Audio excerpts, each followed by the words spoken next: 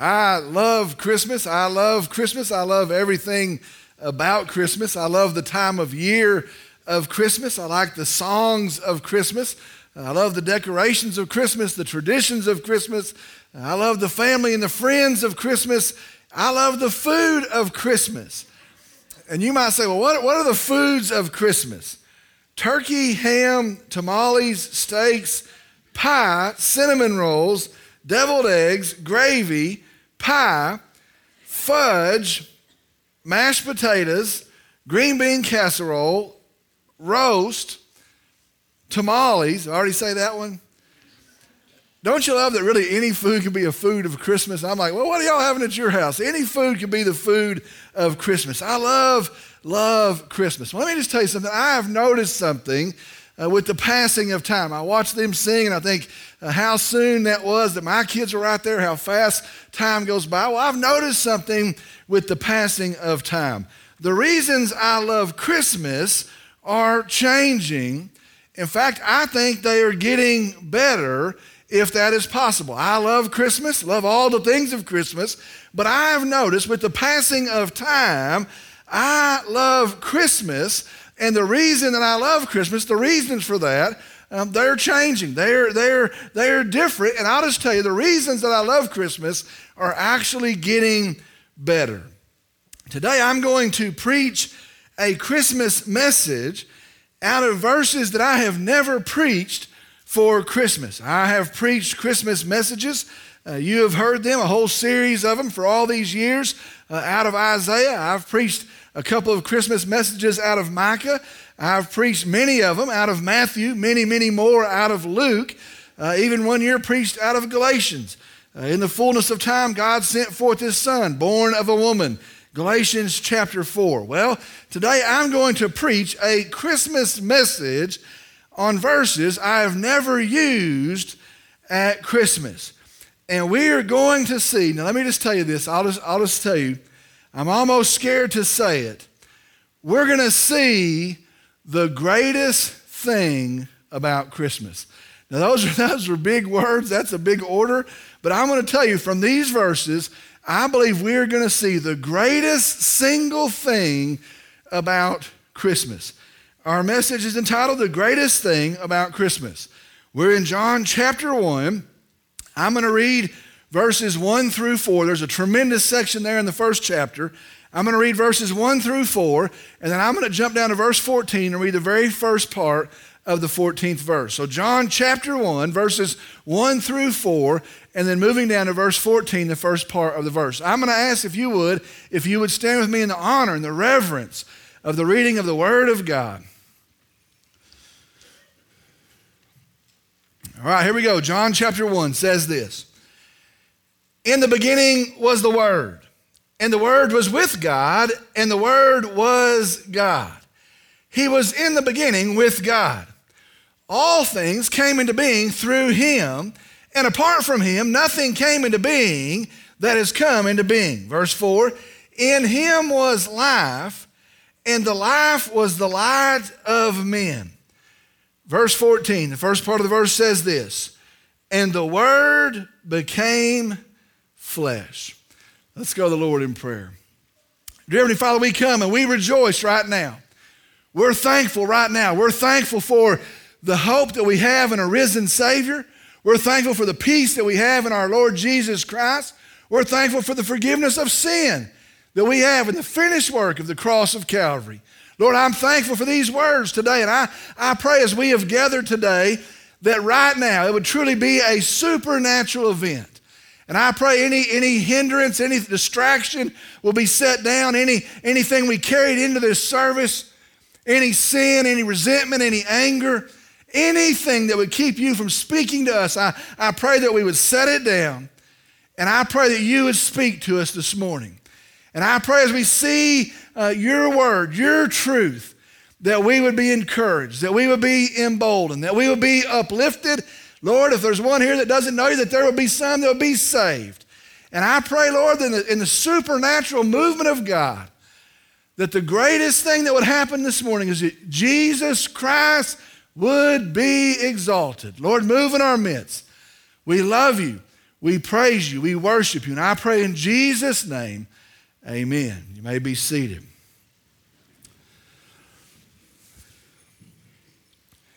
Now today I'm going to ask that you stay right with me as we pass through some of the deepest verses, some of the most profound verses in our understanding of God and His work of salvation. And I'll just tell you, these verses are deep, crazily so. And so I'm going to ask this morning that you would stay right with me as we move through these verses. In these verses, the Apostle John is beginning his account of the good news of Jesus Christ. All right, now let's move through this. In our verses, the Apostle John is beginning his account of the good news of our Savior, Jesus Christ. And it is drastically different than the start of the other gospel accounts. In fact, I will tell you this morning, I believe it is radically different than the start of the other gospel accounts in Matthew, Mark, and Luke. And so we have the question as we move into John's gospel, what is John saying in his start? Or what is John trying to prove in his start? Now I want you to keep those questions in mind. As we move into this Gospel of John, what is it that John is saying? What is it that John is proving in this start? Now let me just tell you this. We could spend 6 months, I truly believe it, in this first chapter of John. You remember we spent 7 years in Luke, so I believe we could do that. We could spend 6 months in this first chapter. And I'll tell you, I believe we'd be blessed in it. I was looking, we could spend 3 weeks in this first verse. I believe it. We could spend 3 weeks in this first verse.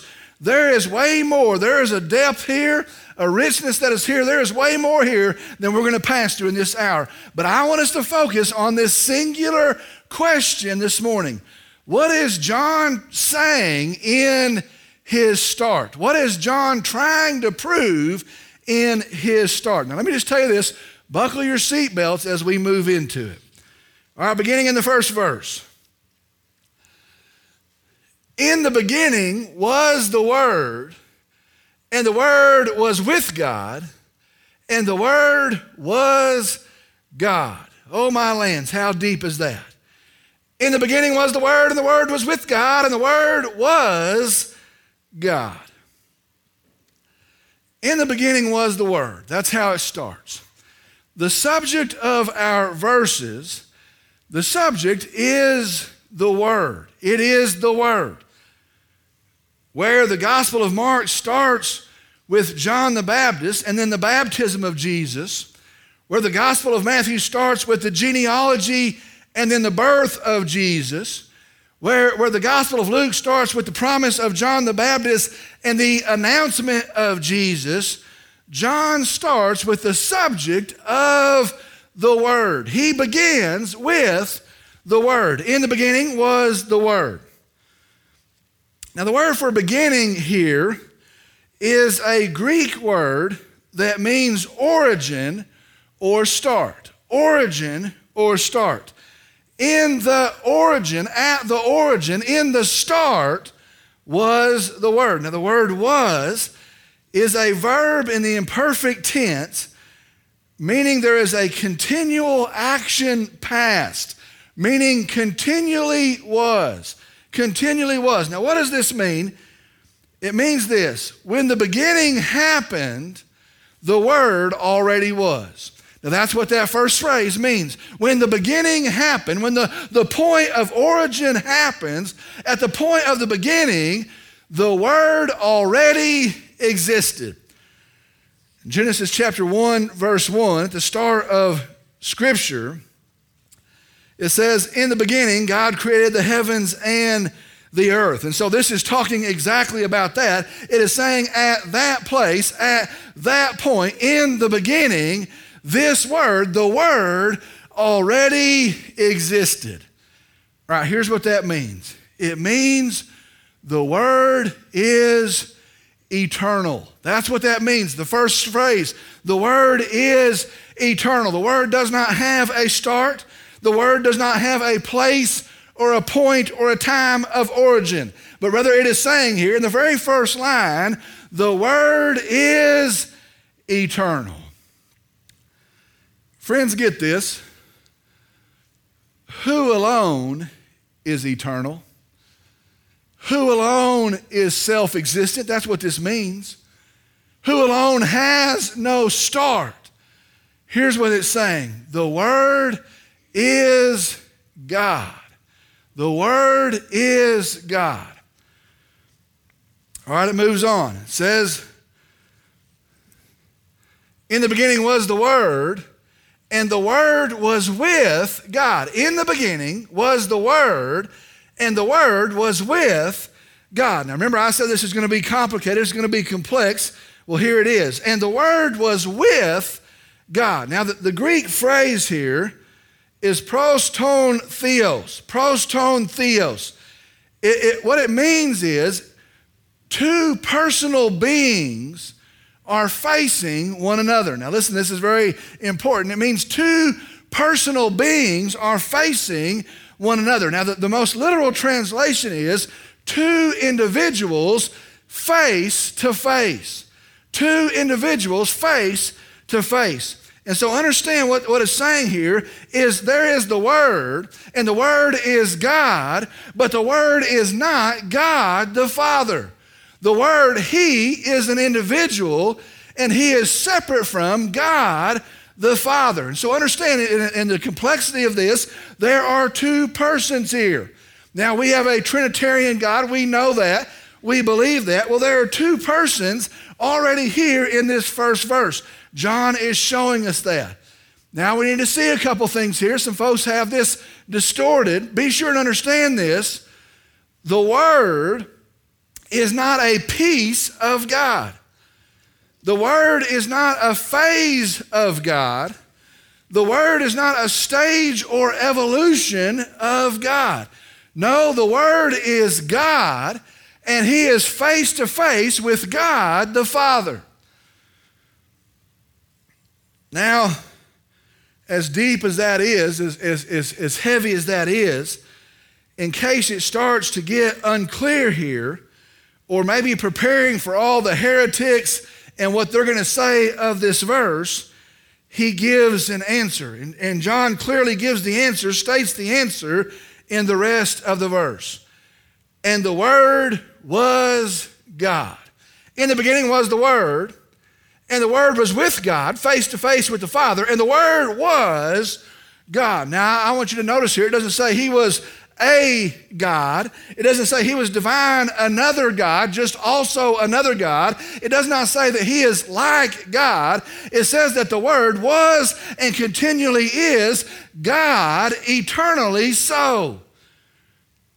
Now see again from that verb tense, that continual verb tense. He was God, going back that way. There's no starting place of that.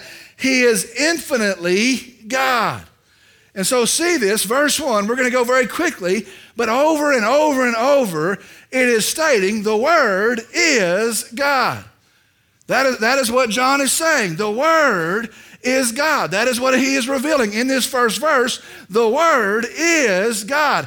It is not ambiguous here. It is not unclear here, as some would like for it to be. The Word is eternal. The Word is infinite. The Word is God.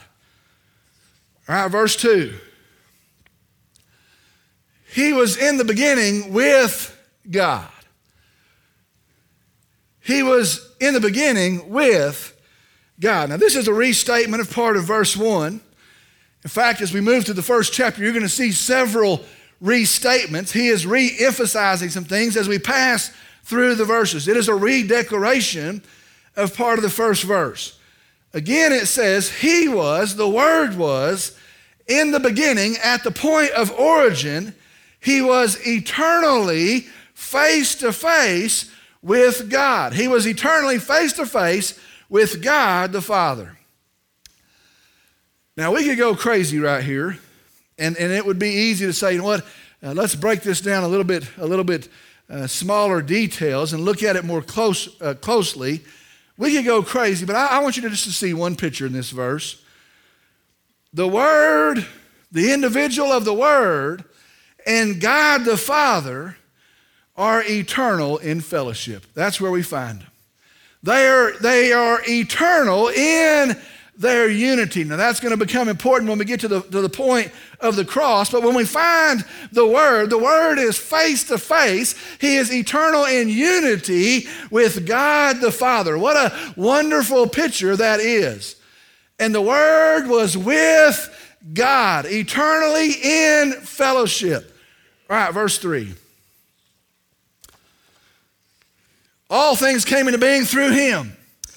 And apart from him, nothing came into being that has come into being. Now, the world hates this verse. The world wants to discredit this verse. The world wants to belittle this verse. But here's what it says. All things came into being through him. And apart from him, nothing came into being that has come into being. Now, first we've seen the Word is eternal. Now we have seen the Word is self-existent.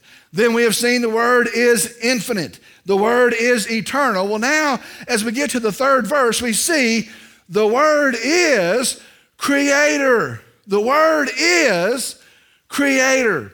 Verse 3 says, all things came into being through him. And it goes on further, if that leaves any doubt in your mind, and nothing, not one thing, exists apart from him.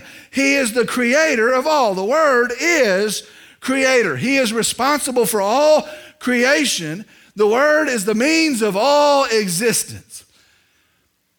Now, I want you to start to see the drumbeat here.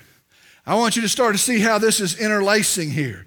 As we progress to the first and the second, and now we move to the third verse, I want you to see how this definition, how this understanding is intertwining here. Do you hear this? Who alone is eternal? Who alone is infinite? Friends, and now who alone can create? Do you understand that? Who alone can create? Who alone is responsible for all of creation? And the point as it moves through is God alone, God alone, God alone. Who's responsible for creation? God is. The psalmist says, who put the stars in the sky? We're going to stand out underneath them on Thursday night. Who put the stars in the sky? Who gave them each a name? The psalmist says, who makes the grass to grow? Who gives the field, the beasts of the field their food? Verse 3, again, we see the Word is God. He's the creator. All right, verse 4. In him, the Word, in him was life, and the life was the light of men. In him was life, and the life was the light of men. In him, now this is John's subject again, the Word. In the Word was life. Now again, it is that continual tense of the verb, continual past. It means that he always was. He always is. He infinitely is so. Now, the word for life is the Greek word zoe. Zoe. It is a word. Now, there are several Greek words for life. There's biological life. There's other words that are used for life. But this is the word that means spiritual life or eternal life. And so the fourth verse says, in this word was life. Continually so, infinitely so. It means he possesses life. Life is not outside of him, but rather life is in him. The Word is the embodiment of, the possessor of life. Now the verse goes on and says, the life was the light. Now it is interesting that the tail end of that verse, it is the same construct of verse 1. The Word was God. So the Word is God. The Word, the same essence. You can go back and forth. The Word was God. God was the Word. The same essence. Well, it is that same construct when you get now to the fourth verse. The life was the light. The life is the light. It is the same thing, the same essence. And so you could switch it around. The life is the light, and the light is the life. Now let me just say this again. We could go down some terrific, glorious rabbit trails right here. And I'll just tell you, I would love to. If y'all don't have anywhere to be till 3 or 4 o'clock, that's what I'd love to do. I'd love to talk this through. I'd love to break that verse out. And I'd like to talk about the light. I'd like to talk about the life. I would like to talk about the infinite possessor of both of those.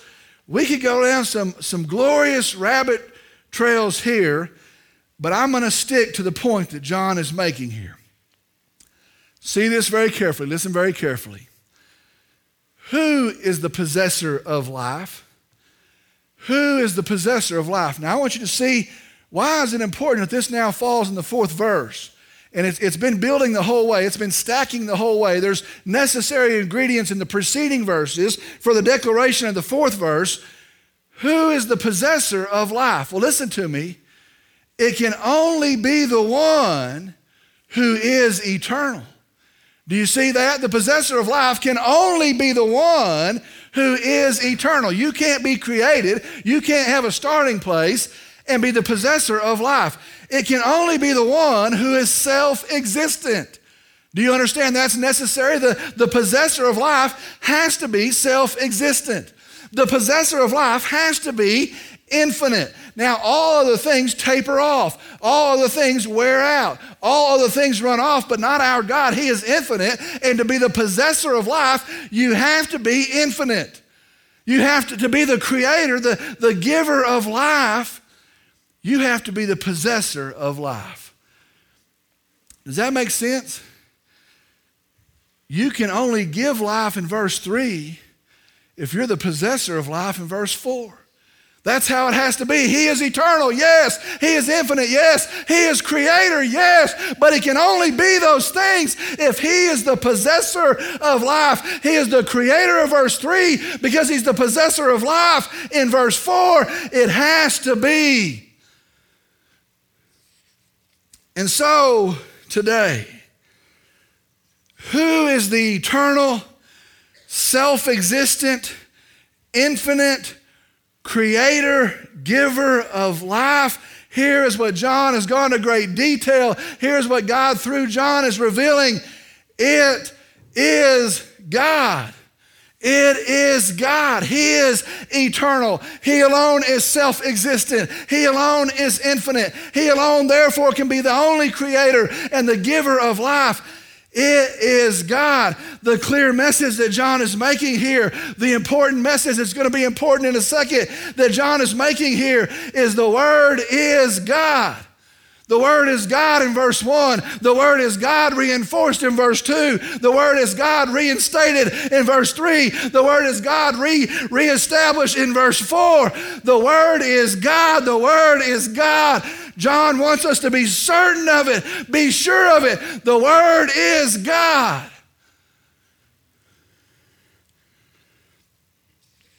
And so what is the greatest part of Christmas?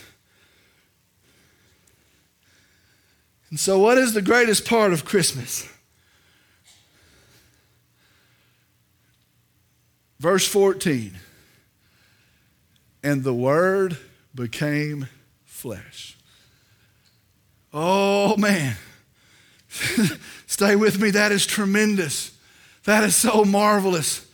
And the Word became flesh. He's gone out to these 4th verses. He's going to go over some more verses, and he's let us know the Word is God. There is no doubt. The Word is God. There is no uncertainty. The Word is God. There is no other way to define it. The Word is God. And the greatest thing of Christmas, in verse 14, he says, and the Word became flesh.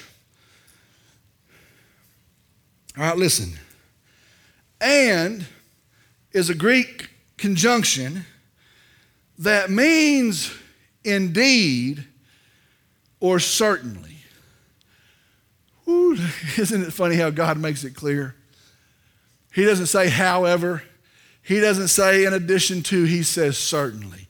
Certainly the Word became flesh. That's verse 14. Indeed the Word became flesh. Flesh, we could spend a lot of time here. I'm going to go fast. Flesh in the Greek translates, listen very carefully, body. And the word God became body. It translates of human origin, human. It translates a fellow person. Listen, it's going somewhere. A fellow person. Get this, listen very carefully.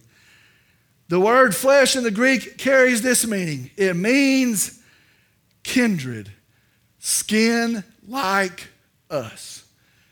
Do you understand that? Do you understand how marvelous it is? It doesn't say he became this, he became that. It says, and certainly God became skin like us, our kindred. Listen very carefully. People in our sin, we need a Savior. Oh, that's lost today in all of our world, our materialistic world, our distracted world, even our pseudo-religious practice. The world today, we need a Savior. We need a Savior. Hear me, listen, the world wants to deny that. The world wants us to overlook that. The world wants us to forget that. Even this morning, we need a Savior. Listen, you need a Savior. I need a Savior. Without a Savior, I bear the guilt of my sin. It is my guilt. It is my sin, and I bear the guilt for it. Without a Savior, I'm steeped in the shame of my sin, all the ugly filth, the shame. It is mine and it's due of me, and I bear the shame for sin. Without a Savior, we are condemned. Listen, the Bible says judged already. We're not waiting for a later date. We're not waiting to see if we can tip the scales. Without a Savior, you are and I am, we're condemned. We're judged already, guilty in our sin. Without a Savior, listen to me, we are literally dead men walking. Without a Savior, I want to make this plain today. You have no hope. Oh, what if I get a better job? Oh, what if I square this away? What if I beat this addiction? What if I pull it off? Listen, without a Savior, come what may, come whatever you may do, you have no hope. Without a Savior, we have no future. Without a Savior, we have no peace. No peace will ever be found. Not in your home, not in your soul, and not with a holy God. Without a Savior, there is no peace. And I want you to understand, without a Savior, it shall be eternally so. We need a Savior. And our Savior has to be a man. You see, the blood of animals will not do it. We need a man. We need a person. We need a kindred, a kinsman redeemer, one with skin like us. Our Savior has to be a man. The payment for sin is death, and a man must pay it. Our Savior must be a man. Listen very carefully. And the problem is this: a man can't do it. Outside of a Savior, we're lost. Outside of a Savior, we're perishing. Outside of a Savior, we have no future, no hope. We need a Savior. But a man can't do it. It has to be a man, but a man can't do it. The Savior has to overpower sin to be perfect, and man can't do it. The Savior has to provide an infinite, limitless salvation, enough for all people in all times. The Savior has to be infinite. Listen, the problem is man can't do that. The Savior has to overpower death. And to overpower death, you have to possess life. Listen, we can't do that. God can do that. Man can't overpower death. The Savior has to be a man, but he must also be God. Listen, God must act. God alone can save. That's why all the generations we've cast our eyes to the hills. Where from our help come from? We need God to act. And so here's the deal today. Here's the truth today. The Word is God. The Word is eternal. The Word is infinite. The Word is creator. The Word is the possessor and the giver of life. The Word is God. And the best thing of Christmas is this: and the Word became flesh. Emmanuel, God with us. Listen, dear friend, John's gospel is not different at all. The start of John's gospel is the good news, the same good news of Matthew and Mark's gospel. The start of John's gospel is the same announcement of Luke's gospel. And the announcement is this: and the Word became flesh. We have our Savior. The Word became flesh. God and man. His name is Jesus. Ooh, what's the greatest part of Christmas? The greatest part of Christmas is stuck in our sin, lost in our sin, clamoring for a Savior, that God himself became flesh that we might be saved. And Matthew says, and you shall call his name Jesus, for he will save his people from their sins.